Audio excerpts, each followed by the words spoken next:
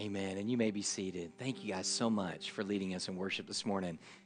Well, in the first part of James chapter 2, in that first beginning opening, James deals extensively with the sin of partiality. Now, remember what that is. The sin of partiality is treating somebody, all right, whether for the good or whether for the bad, based solely on outward appearances. In other words, it's really kind of judging a book by its cover. It's treating somebody based on what you ultimately think that you can get out of them. If you can get something good out of them, hey, you treat them good. If you can't get anything out of them, well, then you know what? You don't treat them so well. And James, in the beginning of chapter 2, really taught very clearly that there is no place in the Christian faith for this particular sin of partiality. In fact, he showed that it's inconsistent with the faith that we say that we hold on to. He said it's inconsistent with who we are, that we're brothers and sisters in Christ, and to treat each other in any different way is inconsistent with that family unit that God has made us. He said it's inconsistent not only because of who we are, but because of what we profess. We profess to be followers of Jesus Christ. And if we're going to follow Jesus, we're going to follow his ways. And guess what? Jesus never judged a person on how they looked. It was always the content of that person's heart and the condition of their heart. And then we finally found that it was also inconsistent, not only because of who we are, not only because of what we profess, but it was inconsistent in what we receive. And what we've received is the grace and the mercy of God.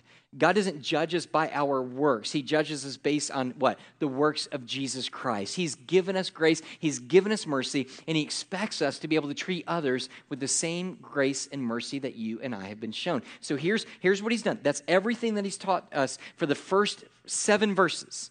He says, look, it's inconsistent with the Christian faith. Now, let me tell you what I think happened. Some of you have talked to me about last week's sermon. I think this is what has happened. I think after we left, or at least during the sermon, as you were hearing the word of God preached, and the Holy Spirit began to work on your heart, I believe that some of you found the same place, you went to the same place I did. You found a deep sense of conviction as the Holy Spirit began to reveal in your heart maybe some prejudices and some areas that you yourself have been guilty of maybe judging people simply because of the way that they look. And my prayer for you was this, is that it didn't rest there in guilt, but there was a repentance and an acknowledgement of the goodness and grace and forgiveness of God. And that this week you sought to live completely different. And this week, what you did is when you begin to come face to face with people, very instantly the Holy Spirit moved you to extend grace and mercy and love and acceptance and gentleness to whoever it was based on whether they could do something for you or not. That was my prayer for you this week. And I have to believe that through the grace of God, that's what happened. But I know that not everybody was here last week. There were some people, vacation, sickness, all this kinds of stuff. Some people were here, but they just really weren't here. You get that, right? I mean, they're here physically, but mentally so much is going on. They're just out there somewhere else. For some people, they listened intently. They listened to everything. But the truth of the matter is their hearts really, they left and their hearts really weren't all that stirred. See, I think that James understood something. He understood because he's continuing to teach on it. You would think that 7 verses would be enough, but he says, no, we're not done with it yet. Because I think that James understands that there's a potential for us to minimize this sin. It's so common and it's so normal and we do it without even thinking about it that we might begin to think, James, is this really that big of a deal? I mean, really? Is it really that big of a deal that we treat some people better than other people? I mean, everybody does it. I mean, in business, that's the way that you get and you're able to climb up the corporate ladder. I mean, you suck up to certain people. You treat them nice because of what they can ultimately do to you. Some might think that what James is doing is making a mountain out of a molehill. And so some would say it's really not that big of a deal. James is saying by continuing to put this many verses to this subject, he's saying, guys, you say small deal, I'm telling you it's a huge deal. This sin of partiality, of treating and judging and looking at people and determining their worth just by their outward appearance is a huge deal. And he says it's huge, first of all, because it's inconsistent with the Christian faith, but now he's going to continue to give us 3 more reasons why it's such a huge deal. Let's take a look at it as we walk through the text of Scripture this morning. First of all, the sin of partiality is a huge deal because it misses the point. it misses the point. Now, I'm going to tell you, my points are not so good to that. Usually they're kind of like all even and balanced and all that kind of stuff. Today, they're just kind of all over the place. Just work with me, all right? All right? Just extend grace. But here's the first thing. The sin of partiality is a huge deal because it misses the point. Look at verse 8. The Bible says, if you really fulfill the royal law according to the Scripture, you shall love your neighbor as yourself. He says, you are doing well. Okay, now what I want you to do is look at the word law, that phrase, royal law. We have to do something with it. Now I'm just going to tell you, if you were to hit the commentaries, they write continuously about what this word royal means, all right? It's an adjective describing the type of law. What does it mean? And here's the bad part. They're all kind of like in disagreement on what exactly it ultimately means. That makes it tough, right? When the experts disagree, it makes it hard on somebody like me and somebody perhaps like you. But let me tell you what they are. Let me move all that stuff away, all the argumentation away, and let me just tell you what they're agreed upon in its most simplistic understanding why he uses the word royal and what that means. What it means, first of all, is it speaks of the law's source. It's telling us where the law comes from. Where does it come from? It comes from God. It's interesting to me how many times in the Old Testament and the New Testament that the writers were trying to convince us and let us know very clearly, unequivocally, that the commands that they were speaking was from God himself. Some 4,000 times in the Old Testament alone, we see the phrases being used time and time again. Phrases like God said, God spoke, the word of the Lord came, and the Lord commanded. 4,000 times in the Old Testament, they are saying this law is from God. Move over to the New Testament, same thing. They quote 600 times from the Old Testament, and even the authors there, like Peter and Paul, are claiming as they're writing the commands to the people that what they're writing to them is from God. God's the source of the law in which they're giving them. For example, in 1 Corinthians 14:37, it says, if anyone thinks that he is a prophet or spiritually gifted, let him acknowledge what I am writing to you is the Lord's command. Now, here's the idea. We have laws. We live in a world of laws, don't we? Right? You guys with me? All right, we live in a world of laws. You know, you have laws in your own home. You govern your home with laws. Now, we call them rules. Laws sounds kind of unloving, but we have rules, right? Rules, we have laws, and we tell our children, here's the rule, here's the law, you break the law, consequences for breaking the law, right? So you're the ultimate authority, right? It's your kingdom right there. But above you is what we have local laws, right? State laws. And what that does is that governs what you're doing within the home. They usurp the authority and have a greater ultimate authority over you, even in your own home in certain ways. You tracking with me? Now, if you break a rule at the home, there's consequences. You break a law of a higher governing body like the state, there's greater consequences, right? Now let's track with me. Move up one more time. Then you get to the federal laws, right? I mean, then you're really talking. Have you ever heard somebody, hey, that's a federal offense? Now, I don't know what that means, but you know it's bad, right? That's a federal offense. Oh, that's a federal offense? Yes. Or hey, dude, he messed with the IRS. The federal IRS? You've got to be kidding me. You know that it's serious then. But what happens, what he's doing here is he's sitting there going, look, the law that you're working with is not of this world. It's of the world above. It's from God.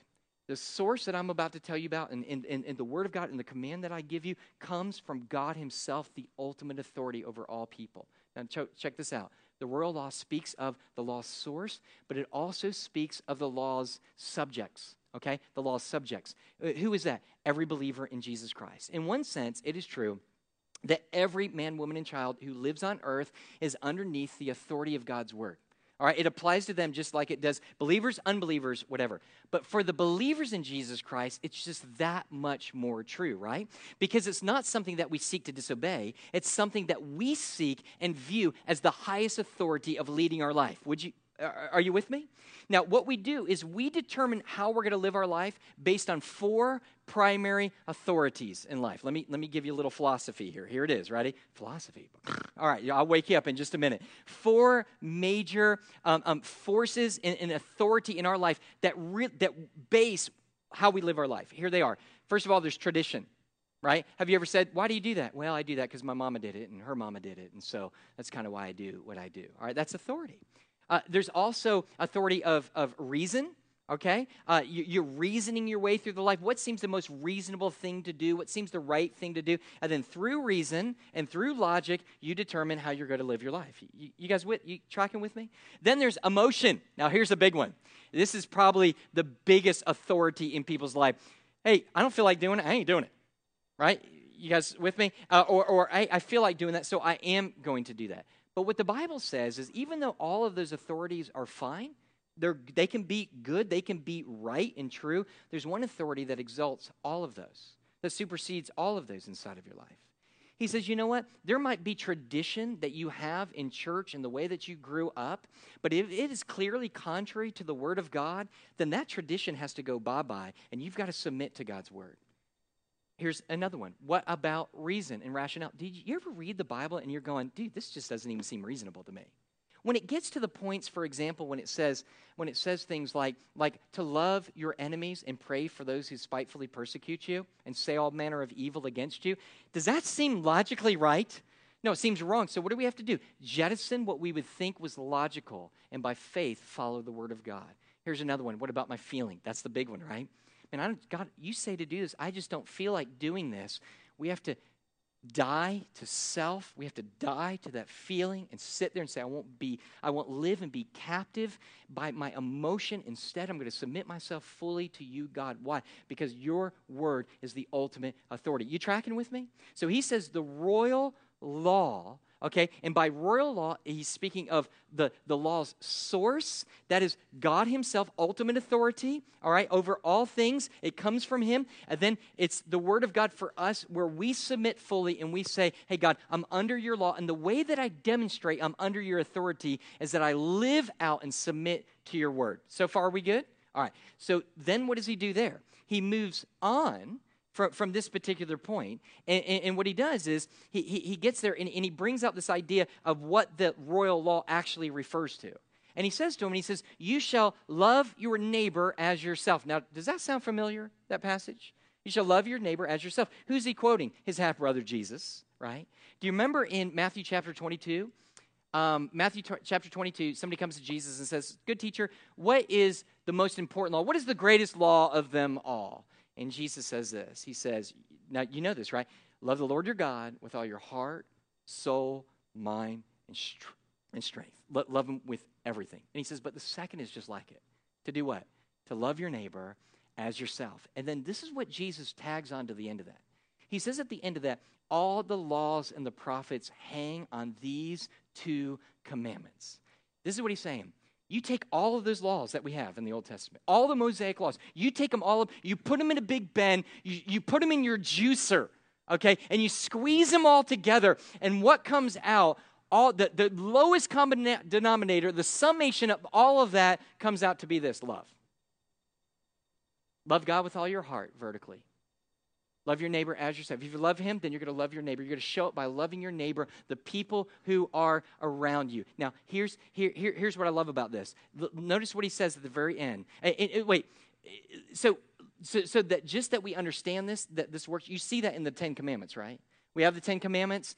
In the Ten Commandments, the first 4 of the first 10 Commandments deal with our love for him, right? You should have no other gods before me. You should make no graven image. Don't take the Lord's name in vain. Honor the Sabbath, keep it holy. What does that deal with? It's showing us how we love God. If we love God, this is what we do. Then the last 6 have to do with what? With, once again, how we love each other. What are those commands? It's to honor your father and mother. Do not murder. Do not commit adultery. Do not steal. Do not bear false witness. Do not covet. So we see this. And he says, look, all of this, all of my laws are about love, loving God and loving each other. And then notice what he writes at the very end here. He says, if you do this, if you love your neighbor as yourself, if you recognize God as the ultimate authority, if you submit yourself to the authority of my word, and you truly understand what my word and my commands is all about, and you begin to love each other, notice what he says. He says, you do well. You do well. Now, the word well is the Greek word kalos, and the reason that's significant is it talks that it's good to God. He says, if this is what you're doing, if this is how you're loving, and this is how you're living your life, you are bringing joy to the very heart of God. You are doing well. Let me just stop for a second. Some of you are doing really well. Thank you. I mean, you're just doing really well, man. Look, I'm not talking about, hey, you're really doing good in your Bible study. You're really doing good at coming to small group. You're really doing good by doing this and that. What you're really doing well at is you're loving people. You're loving people through Gracie's Kitchen. You're loving people through the food ministry here at our church. You're loving people by going to Jacksonville, working with refugees inside of Jacksonville. Look, and it's not just that. Look, you sit there and go, well, I'm doing stuff too. Hey, look, don't get all defensive. I'm not trying to leave you out. That's great. It's wonderful. You know why? It's so wonderful because what it means is because you're loving people, it means you get it. It means you get it. You get what this is all about. You get that it's not all just about a bunch of laws. What it is about loving God with all of our heart and then loving our neighbor as ourselves. Now, all of a sudden, he's going to put a big but right in our way. And nobody really likes a big but, right? So you sit. That didn't come out the way that I had planned it. But he says, but if you show partiality, you are committing sin and are convicted by the law as transgressors. So understand he's got two things playing here. One side, love your neighbor as yourself, pleasing to God.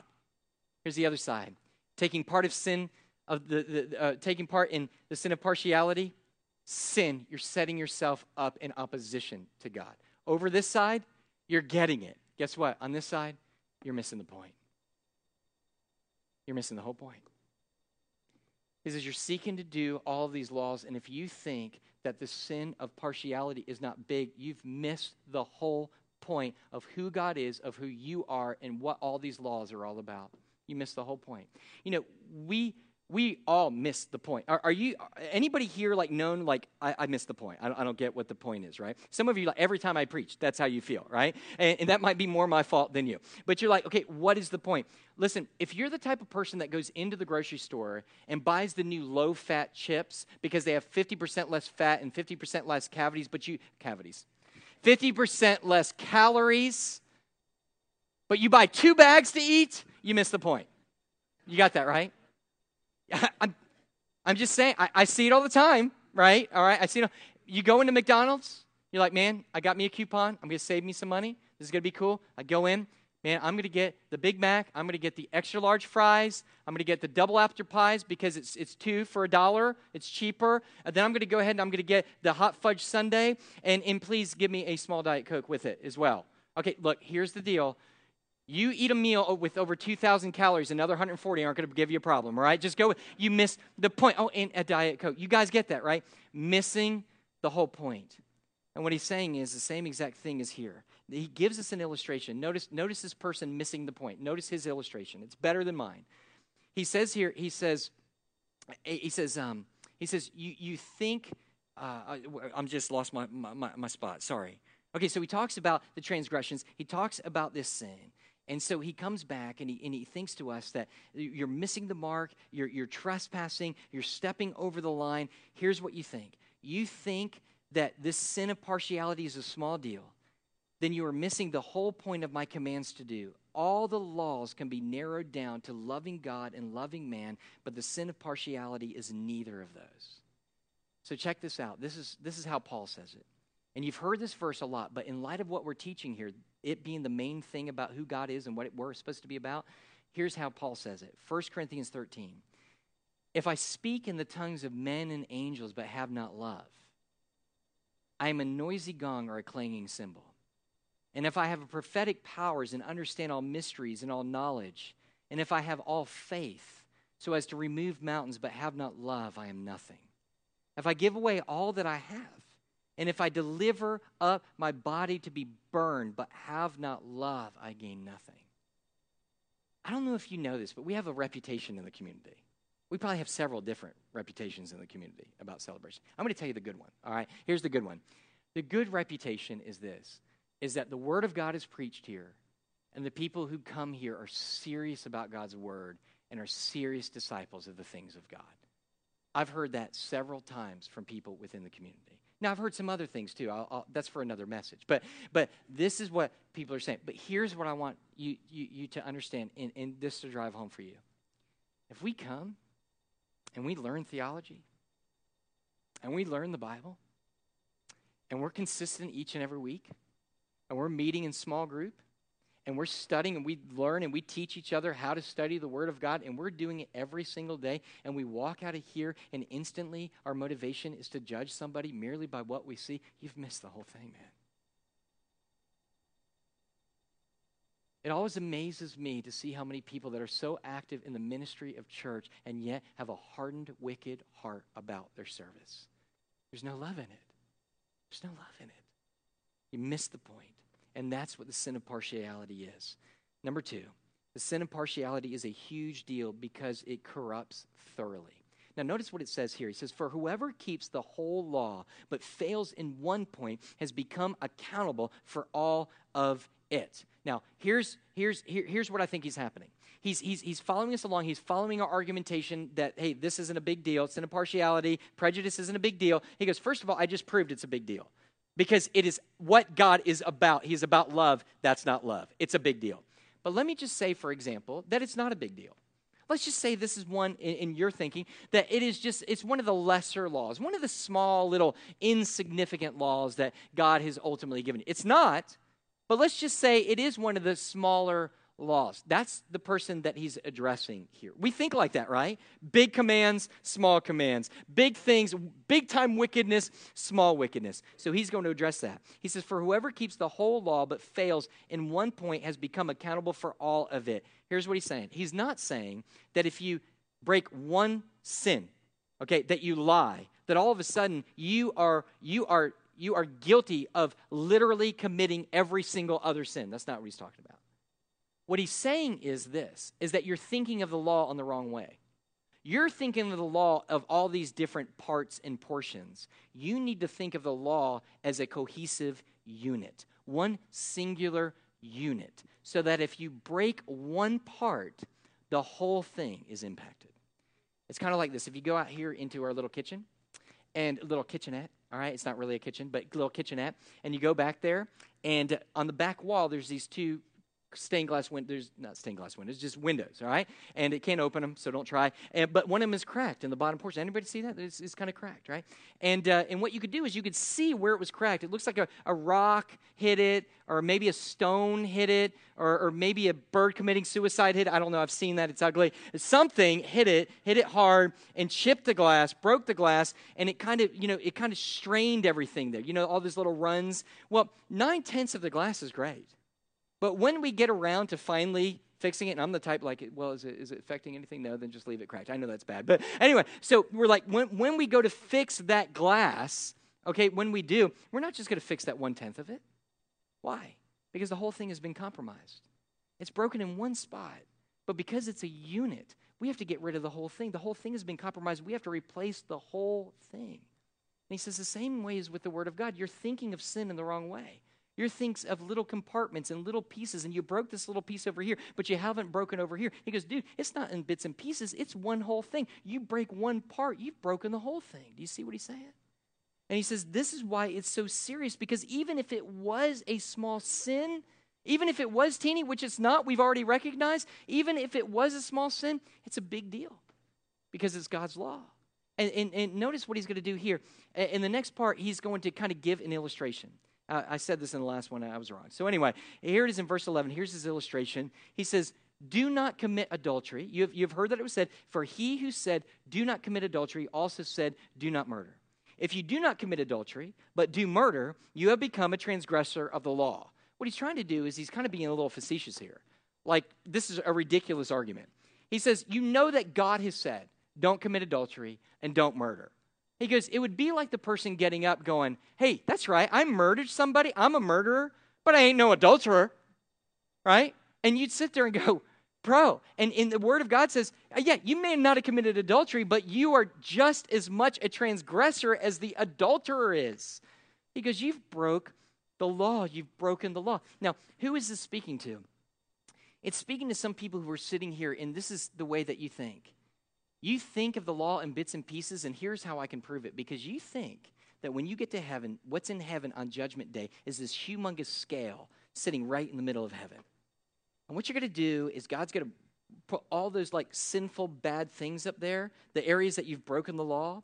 But then what he's going to do is he's going to take all those wonderful, awesome things that you've been working so hard on, and you're going to take it with a truckload, and you're just going to dump it on. And you are confident you're going to be accepted by God because of all your good things. Your good things are going to outweigh your bad things.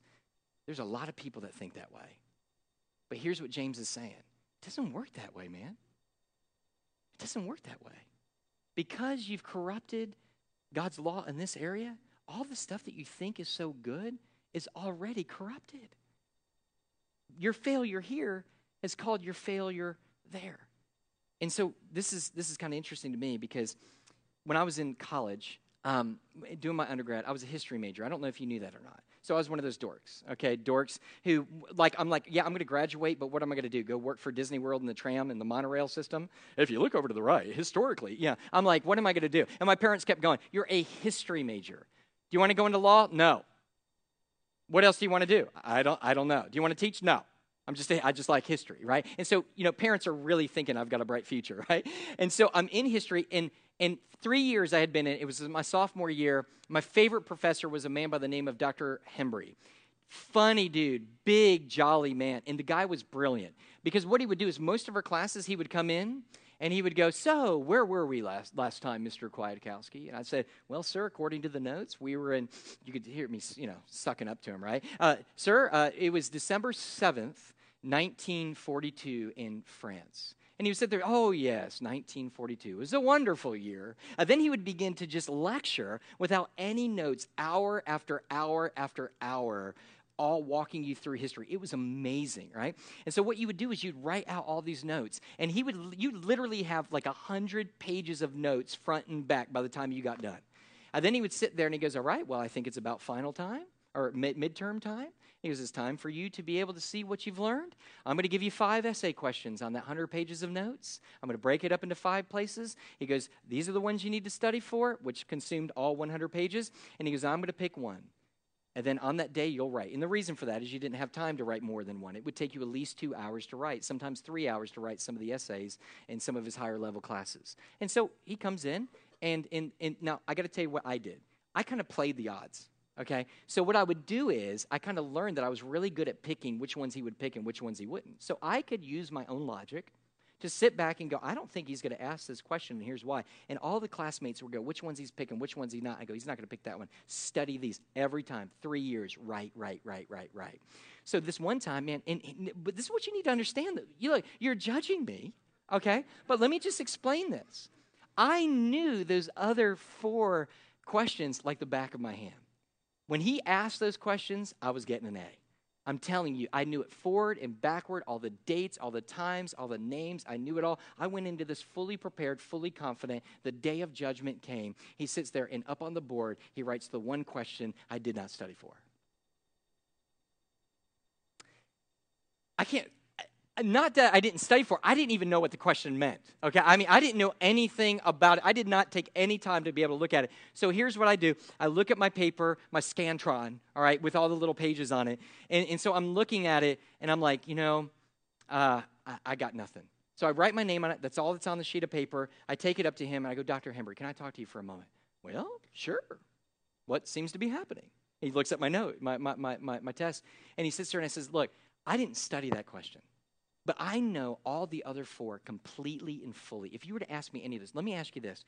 Is there any way that I can answer maybe 2 of the other questions, or I'll answer all 4 of the other questions? If I could answer all 4 of the questions and show you that I really, really know 80% of everything there is to know, I go, would that be okay? And he says, no.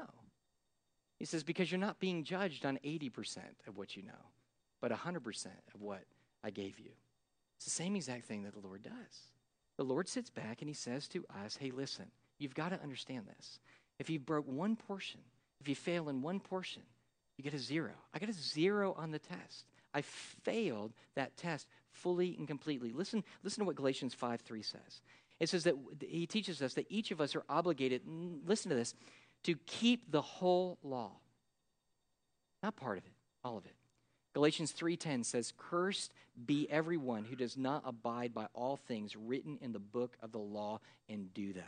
You have to do them consistently, constantly, perfectly. Guess what? That's hopeless, isn't it? That's why the gospel is such good news. Where we failed, Jesus Christ succeeded. Where you and I could not succeed because we were born with a sin nature and have fallen in many ways, Jesus Christ, who was not born with a sin nature, was tempted in every way, yet he sinned not. Guess what Jesus did? He passed the test for us. He did for us what we could not do. There's a third thing, and I'll go over this very quickly. The sin of partiality is a huge deal. Why? Because it misses the point, because it corrupts thoroughly, and number 3 is because it leads to judgment. Now notice very quickly. He says, so speak, in verse 12, so speak and so act as those who are to be judged under the law of liberty. Let me unpack that real quick. The verb tenses for speak and to act is a present tense verbs, which means this. It means to keep on speaking and to keep on acting. How? Consistently with who you are in Jesus Christ. That's the command that he's giving us. He says, what is the motivation? The motivation, he says, is the judgment. He says, because, why? We're going to be judged by the law of liberty. What's the law of liberty? Did you notice he's already used that back in chapter 1? Chapter 1 in verse 25, he spoke of the law of liberty. Let me just sum up for you. This is what it means. That when Jesus Christ came to save us, he not only saved us from our sins, but he gave us and empowered us with his Holy Spirit now to live and to obey the law that God has called us to obey. We have the ability to obey his law. Are you with me with that? And he says we're going to be judged. How? According to the law of liberty. We're going to be judged based on all that God has given us and entrusted us with. We're going to be based on what we did with it. See, for the believer in Jesus Christ, when we stand before God, we won't sit at the white throne judgment. The white throne judgment is when sinners who were not saved by grace, who have rebelled against God, stand before God, and every wicked thing that they have done will be judged at that point. For the believer in Jesus Christ, we're not at the white throne judgment. Instead, we're at the judgment seat of Christ. And we come before Christ at the judgment seat of Christ, and it says, hey, listen, you don't need to go over there. Your sins are paid for. And when we're judged before God, our sins are not judged. Why? Romans 8:1. Romans 8:1 teaches us very clearly that there is therefore no condemnation for those who are in Christ Jesus. Isn't God good? We continue to sin even after we're believers in Jesus Christ, but God says, I forgive them all, past, present, and future. That fear is that when you get into heaven, that everybody's going to see on the big screens everything that you did wrong, right? No. It's under the blood. It's covered under the blood. But there is a judgment. But what is going to be judged? Not our sins, but our works. But our works. The Bible is very, very clear about this. In 2 Corinthians 5:10, it says this, for we must all appear before the judgment seat of Christ, so that each one may receive what is due for what he has done, and the body, whether good or for evil. So here's what's going to happen. God's going to say, I gave you my grace, I gave you my mercy, I gave you my love, I gave you my gifts, I gave you my word, I gave you your money, I gave you your abilities. What did you do for me once you got it? Once you got the Holy Spirit, what did you do with it? And then what the Bible says then is in 1 Corinthians 3:12, it says that by fire we are going to be judged. And it says, and whatever is built on the foundation of gold, silver, and precious stones. That simply means everything that we did for the glory of God with the right motivation is going to remain, and we're going to be rewarded for it. He says everything that has a foundation of wood, hay, and stubble. That means the things that we did not do in honor unto God, for the purpose of God, for the glory of God, all that's just going to be burned away, and nothing's going to be left. He said for some people, this is what's going to happen. Some are going to be blessed, but some are going to be saved as by fire. What that means is all their stuff is going to go up poofy because they did not use what God had entrusted them for the glory of God. Now follow me, for the glory of God. He says they will be saved, but notice this, there will be a deep sense of regret and sorrow. Why? You say, well, why would they be sorrowful? They're going to have eternal life because here's why they're going to be sorrowful. Because all of a sudden, the overwhelming sense of all that God had entrusted us with and called us to do, we were not faithful in. So here's the point. How's that deal with the sin of partiality? He says, understand that one day, all the grace and the mercy that I've showed you time and time again, every second of every day, I've given to that. Is there ever, let me ask you this question, ever a second of the day that God's not dispensing grace and mercy on you? Ever? Ever? Never. Constantly giving you grace and mercy. If not, you would explode into oblivion, all right? Grace and mercy all the time. Here's what he says. You get down here, and he says, but you could not extend it to anybody else? all the grace and infinite grace and mercy I gave you, but yet you continued in a sin of partiality. You couldn't bend that out. And he says in each believer, there's going to be a clear sense that we failed at that point. Now, that's one side of the judgment. One more point. You with me? Last point. Here it is. Last little part. He goes on, he says, for the judgment, here's the second thing. You think that got your attention? Notice this, verse 13. For judgment is without mercy to one who has shown no mercy. Mercy triumphs over judgment. Here's what he's saying. He's saying it may be, at best, if you continue on judging people the way that you are, at best, he says it might be that you lose some rewards and then you have regret on the day of judgment. At worst, it's going to demonstrate that you were never truly in the faith.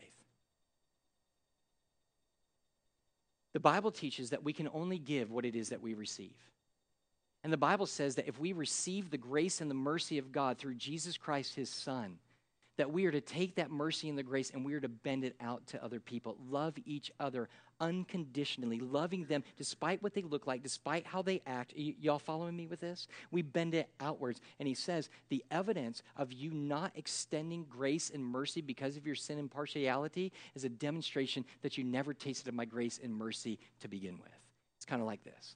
Last week, and I'll close with this illustration. Last week, we had child dedication. Do you remember that? And it really went well. It was so nice. Little kids up here. It was awesome. Parents dedicating themselves and their kids to the Lord. Well, guess what? We weren't the only ones doing that. A buddy of mine was doing the same exact thing. And they had a bunch of kids, much larger church, had a bunch of kids up there. And so they were much more formal than us. So they had like all the list of all the relatives and friends who were there. And this poor guy had to get up. I always feel bad for the guy that has to mention everybody. He gets up and he says, this family has this, and the grandparents are this, and the aunts and uncles are this, and the people that are this or that, and cousins and this. And he's got to mention all of these people, right? This stuff drives me nuts. And so he gets to the end, he gets done, he walks away, and immediately after the service, this older couple comes up to him and says, we've never been so offended in all our life. He says, I'm sorry. He goes, what is it that we did? He goes, we were here, we gave the name that we were going to be here, but you didn't mention our name as the grandparents to this child. Now, what are you going to do? He goes, I am so sorry. He goes, I am so sorry that I didn't mention your name. I do see that it's here. I must have just overglanced it. Would you please forgive me? Here's how they responded. Oh, I'll forgive you. He goes, I'll forgive. That's not a problem. I'll forgive you. But something else has to happen. This was just too hurtful. Now, first of all, that's not forgiveness. Now, you sit there and you go, how can somebody who is a believer in Jesus Christ act in such a way? I'll tell you, you got to wonder if they're really, truly born again. Why? Because they know nothing about grace. They know nothing about mercy. They know nothing about love. And so what he's finally saying is, hey, guys, it's a huge deal for us not to judge other people. Because if you've received the grace and the mercy of God, where God doesn't judge your works, but instead what he does, he extends love and encouragement to you, then if you're a believer in Jesus Christ, you should be able to bend that outwards as well. So in light of the fact that there's a judgment coming, can you and I jettison any part of the sin of partiality in our life? What I love at the very end, did you notice that very last word? The very last word is this. He says in the scriptures, he says, for mercy triumphs over judgment. I love that. You know what it means? No matter how much you've sinned, no matter how guilty you are, no matter what you've done, his mercy and his grace is greater than your sin. The grace that Jesus Christ extends to you because of his completed work on Jesus Christ is greater than any sin you could have committed against him. That's the good news of Jesus Christ. We just have to receive it. What do? Repent and believe. Let's pray. Jesus, we come to you this morning and we thank you. We honor you. God, my heart is moved that it's such a complex message. But God, I pray that when we walk away, that through the complexity, we won't miss the simplicity. That God, the sin of partiality is not of you. It ought not to be in our hearts. God, it's missing the whole point. God, even if it was a small command, it is a huge deal because breaking any of your laws is huge. And that, God, one day we are going to stand before you and give an account of all that you've given us and how we've bent it outwards to others. God, this is a huge deal. God, I pray this morning, if people weren't gripped last week, that this week we will come, we'll search our hearts, we will seek forgiveness, and that you will empower us to treat each other with love and with mercy. We love you, and we praise you in your name. Amen. Amen. Would you stand? Our brother's going to sing, and will you respond? I'll be down here if you'd like to pray, or the altar's open if you'd like to respond in some other way.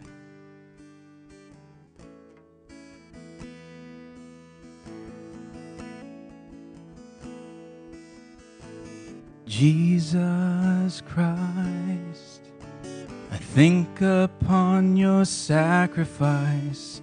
You became nothing, poured out to death. And many times I've wondered at your gift of life, and I'm in that place once again. Yes, I'm in that place once again. And once again I look upon that cross where you died. I'm humbled by your mercy and I'm broken inside. Once again I thank you. Once again I pour out my life.